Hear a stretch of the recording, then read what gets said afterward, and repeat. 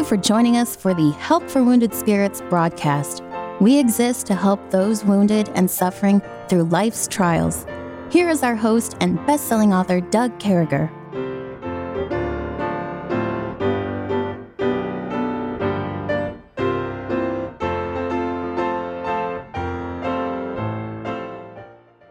Great to be back with you, folks. Thanks for taking the opportunity to, tune us in and let us come across your airways with this broadcast. And it's just an honor to be with you. We have Kevin with us again. He's still out there in Utah looking out that picture window he's got, brother. So, again, you're seeing these red mountains, you're seeing snow. Have you seen any animals yet?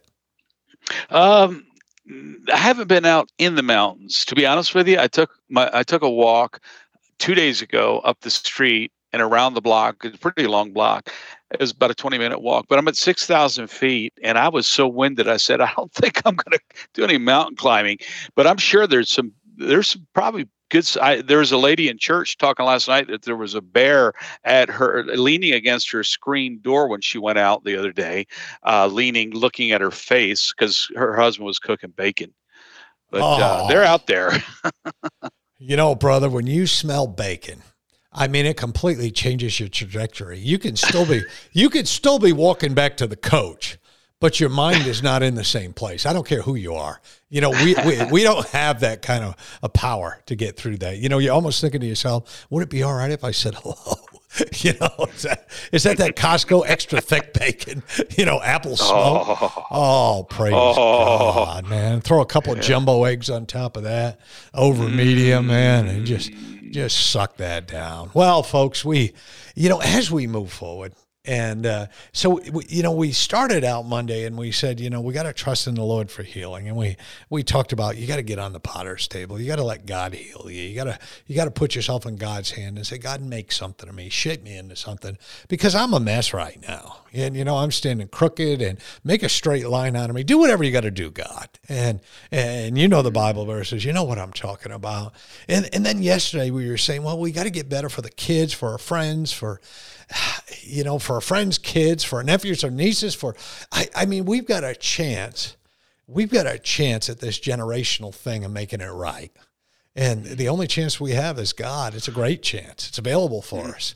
But we got to step out. I even shared one of my silly Army stories about, man, I knew the steps I had to take to be ready for promotion. I knew what I had to do to open myself up to be considered for promotion. And thankfully, I got promoted through the ranks. I went as high as I could go. I got every promotion I could get.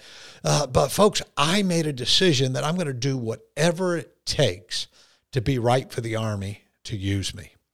And that's something we have to do. That's something we as Christians, we as people whose lives have been upside down, we as people who've been hurt. And, every time Easter comes around, this happens to me. Every time Easter comes around and I look at what God's been through, and it's hard to feel sorry for myself and say, well, I had this knuckleheaded pastor, and I had these knuckleheaded people, and I had this knuckleheaded life. And Jesus is like, hey, I went to the cross of Calvary for you. Are you ready? Are you ready? And I think that's what God's saying. And it's about joy. It's about doing it for our spouses. It's about doing it for our future spouses. It's about doing it for our families. And we get so angry. We get so caught up. And I remember that great verse, for anger endureth but a moment. In his favor is life. Weeping may not endure for a night, but joy cometh in the morning. And Kevin, I'm telling you, man, there's two kinds of Christians in this world. There's those that are plugged in. There's those that are on the table. There's those that are saying, God, I need your joy. I'm just not getting it out of life. I'm on the couch. I'm on the recliner. I'm not going anywhere. I'm not doing anything. And then there's those people, them. They hug a little bit harder than everybody else. They cry a little more. They laugh a little louder. They're the first ones to call you when times are down. Be that person, Kevin. You know what I'm saying? These folks need to be that person. I need to be that person. Yeah. Help us, Lord. In fact, as you're talking there, the joy of the Lord is your strength. Nehemiah chapter 8. I closed with that last night in the sermon, but that's the fuel. Don't pass the exit that's got the gas station, thinking that the next exit will have it, because it'll be closed. Don't say it'll be cheaper 2 exits down, because you may not make it 2 exits down. Take the joy when you get it. The Bible says his mercies new every morning. Joy cometh in the morning. So, but we're talking about being kind of victorious for our spouse or future spouse or whatever. And this is an excellent subject, because honestly, I'm sure we have young people here not been married, whatever. We have old people that have been married beyond recognition, as I've heard it called. And wherever you're at, you know what? It's your joy is the best thing you can give. A smile doesn't cost you anything. They say it's less muscles to smile, but it does take joy to smile. A fake smile is wearisome. I get that. We as missionaries, we're supposed to have a holy glow about us every time we walk into a church. We used to tell our kids, when you go to the mirror, put a smile on and then put a thick layer of hairspray over your lips to keep that smile going, because you're not going to feel it. We were just kidding. But, the fact is, we get weary of pretending to be something we're not. Joy, Jesus said, my joy give I unto you, not as the world giveth I unto you. Let not your heart be troubled, neither let it be afraid. And I'm just so glad, Doug, that our Savior has something for us that we can pass on to our spouses. We talked about vessels the last 2 days. A clay vessel, whatever, a vessel, a container, a decanter is given to fill and to empty. And so God can fill us with joy if we feel it's our responsibility to pour that out to someone else. And we're like, well, they're always taking my joy. Well, have some to give, and God will probably fill it up again. And I get it. A narcissistic abuser will abuse. He wants to suck your joy out, and he doesn't want joy. He doesn't want to rejoice in what you rejoice in. He wants to stop your source of joy. That's not what I'm talking about. I'm talking about the depression that comes into life. Let's say, God, make me what I need to be for my spouse. In fact, I was thinking the greatest textbook in the Bible for marriage is a Song of Solomon. And do you realize that Solomon married a person who was raised in a dysfunctional home, who was abused by her siblings, at least her siblings, if not her parents. And I'll tell you why I think that there was maybe some narcissistic abuse. I can't be sure, but Song of Solomon 1:6 says, "Look not upon me because I am black," meaning heavily tanned, because she was Jewish. She was a Shunammite. "Because the sun hath looked upon me, my mother's children were angry with me. They made me the keeper of the vineyards, but mine own vineyard have I not kept." So we are looking here at the chosen bride of Solomon, and he won her hand in marriage. We think that he was dressed as a peasant going out among his people to find a bride, and winning a bride based on his character and not on his riches, not getting a gold digger, but getting a lover of Solomon. So he picked this girl out, and she told him at the very beginning of the book, don't look at me. I am broken. I am damaged goods. I'm a broken vessel. And praise God, he chose her anyway, and he poured into her the glory of God, and she became, the glory, as it were, of his kingdom, of his wisdom and everything. And she became, it seemed like, the happiest person on earth as a result. But that's what I think is, to me, a great example of what I want to be. Yeah, and not only, so often people look at marriage as a destination. Boy, I'm going to get to marriage, and man, I'm going to get that person that I can put up with, that I love, that's going to be great, and life's all going to be wonderful. And we forget that, the marriage doesn't stop there, it starts there. And when we get married, I mean, we've got a responsibility to be merry, to be joyful, to be tuned in. And those trials and these troubles that we went through, they stand in the way of such a great, meaningful relationship. They stand in the way. We could lose decades to trials we've been through. We can lose decades to narcissists who've hurt us. We can lose decades. We can ruin a life. But we got to remember, we went through the book of Proverbs just before we got here, and we were talking about a merry heart maketh a cheerful countenance. And to me, there's nothing better than a great expression. Somebody who's smiling, you can see their inner soul through that smile. And boy, those negative emotions and stuff, they play on your whole family. But folks, we serve the God. We serve the God that changes all that. We serve the God that if we say, God, we need your help, get us out of here. You know what he does? He gets us out of there. When we get stuck on some plateau somewhere, we can give up. No, we serve the God of all creation. And we say, Lord, I'm stuck. And he'll come along and he'll nudge you. His word will start working in your heart. And before you know it, your whole life will change. Listen, folks, we'll be right back. Let's let these stations do what they have to do.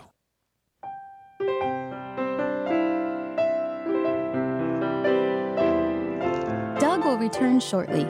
Meanwhile, you're hearing this music while radio stations are identifying themselves and broadcasting advertisements.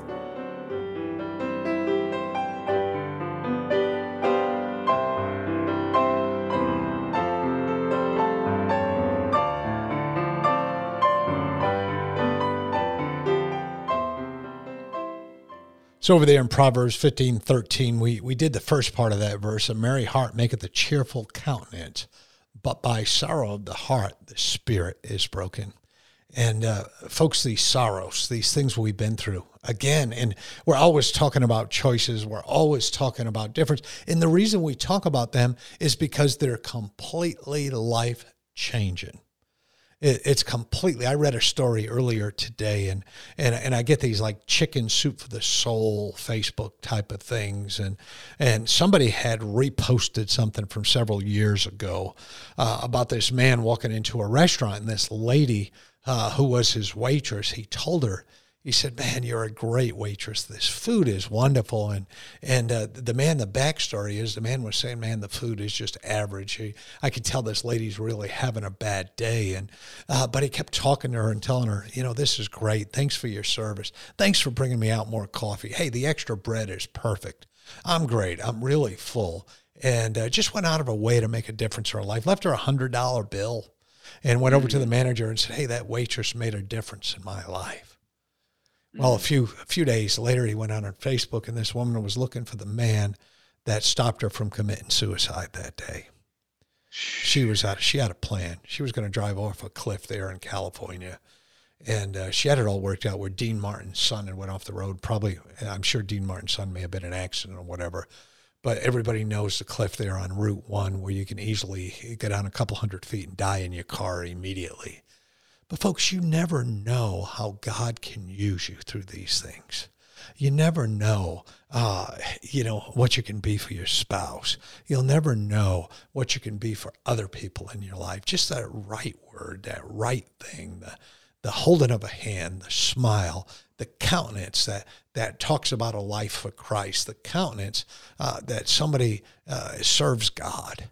The generosity that comes through a soul like that, but it means something. There's a side to this that some of us get stuck in. Been there for years, and that whole thing is we're stuck in our sorrow. We get that sorrow in our heart, and we get stuck there, and over again that pendulum swings, and the clock just ticks away, and we're mad, and we're sorrowful, and we're angry, and we're hurt, and we're like, why did this ever happen to me? And God says, I told you why. I told you over there in James 1. I told you that this is going to make you be someone who doesn't want. This is going to teach you patience. This is going to make you a wonderful human being, and people are going to see you, and they're going to see a light, and they're going to know you're different. And Kevin, we need to be there, man. We need to be there in our marriages. It's not a destination. It's a daily journey. Yeah. Yeah. Wow, that's a volume you just said. Just, I mean, that needs to be bound and put on bookshelves.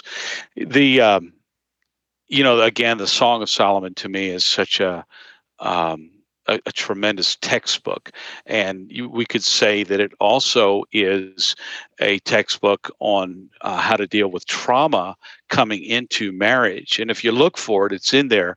For instance, when we talk about trauma, we're talking about negative things. So marriage, like you said, it's not a destination. It's not something that we say, okay, it's going to be wonderful. I'm going to be the princess, and we're going to have the knight in shining armor. Well, what happens when the knight in shining armor comes home from a battle messed up? Maybe he's missing a leg.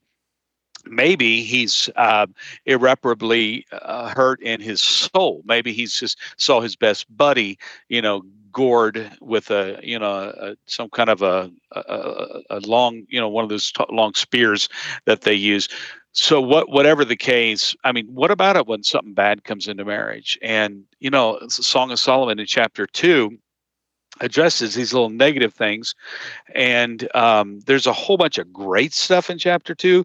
But when you get down to verse 14, it says the king, the husband is saying, "O my dove, thou art in the clefts of the rock, in the secret places of the stairs. Let me see thy countenance. Let me hear thy voice. For sweet is thy voice, and thy countenance is comely." Now, he's asking for communication. He's saying, I want to see your countenance. And let me read the next verse because it all goes together.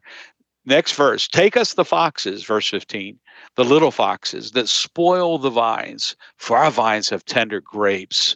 So the groom in this case, but it might as well be a bride talking to the messed up husband. And he's saying, I just want to be with you. I want to see your face. You can picture the husband, the shining armor knight, or the lunk, laying on the couch thinking, I'm just going to lay here and play video games because I never see my wife's face anyway. She just sits there staring at her phone, or texting her friends, or going out with her girlfriends or whatever. It's either way. I never see my husband. He's just always out playing golf. I never see my husband. He's I talked to someone recently with really bad PTSD, combat PTSD, and he literally would wake up during the night with horrible flashbacks. And I said, how long? And he gets into dissociation where he does not feel that he is who he is. And we're not talking about a split personality. We're just talking about he's somewhere else, and he's not even himself. And anyway, I don't know the depths of it, obviously, but as I was talking to this sweet couple, the thing was made clear.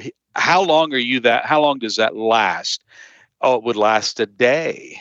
It would last a day. So can you imagine the wife saying, I just want my husband back? Well, how do you deal with those negative inputs? And, the answer, I think, is when he says in a very tender way, take us the foxes, the little foxes that spoil the vine. Notice the construction here. Take us the foxes. So this is a picture of the Lord Jesus Christ. He says, let us deal with your sin. Jesus paid the price, and then he says, now just bring it to me and we'll just wash it. And as far as the east is from the west, we'll take it away forever. He'll do his part. We'll just simply do our little part. And it's such a beautiful arrangement because it's a love arrangement. Take us the foxes. And, the little negative things that come into marriage, we don't have to blow them up. They're little foxes. Honestly, what matters is love. What matters is that we decided we wanted to be married, but we have to deal with the fact that there's these negative things that are spoiling the good stuff that we really crave and that we really need. So we got to work together, show our countenances, have a sit down and love and look at each other time. Yeah, do it, man. Do the dating time. And many waters cannot quench love, neither can the floods drown it. And just remember, that verse goes on, and talks about how we can do things in a contemptuous type of way. But, love is bigger. than us because it comes from God. God teaches us real love. And love can walk through fire without thinking. We all remember that. It goes all the way back. I think Socrates or something like that. And now I think a country singer sings about it. But love can completely change you. And the problem is we forget that. It's not that our love grows old. It's not that things change. It's just that we allow ourselves to fall into a state of, everything's covered, man. Folks, I'm here to tell you, they say there's 3 states of a relationship, and you guys heard me say this before. They say there's lust, rust, and dust. So I'm here to say that's wrong. As a guy who's been married 40 years, coming up a couple months from now, we'll be sharing 4 decades of our relationship. The only way it becomes dust is if we let it. We've got a responsibility to this whole thing. We're saved. We know Jesus Christ is our Lord and Savior. We got to look out for that other human being across the way from us. We got to make a difference. It's for our spouse, but it's also for our relationship with God, a relationship with our families, our relationship with our neighbors. Do it, folks. Hop on that pottery table. Hey, tomorrow we're going to talk about how that light can change neighborhoods, lives, different things like that. Be a light. We'll see you in the morning. It's good to talk to you, folks. May God bless you. Thank you for listening to our broadcast. At Help for Wounded Spirits, we believe the Bible and place great importance on you having a personal relationship with your Lord and Savior. The Bible delivers a clear and simple message of salvation, outlining how you can begin your personal relationship now. First, recognize that you are a sinner, as all have sinned and come short of the glory of God. Second, understand that there is a cost to our sin, as the wages of sin is death. Third, realize that Jesus alone paid that price. To receive salvation, simply ask the Lord to save you in Jesus' name, while believing in your heart that He alone can save you, and He will. If we can help you with your salvation or to direct you to a local church, please do not hesitate to contact us. For additional helpful resources, including our new TV series, more information, or to donate and support this crucial ministry, please visit us at woundedspirits.com. May God bless you.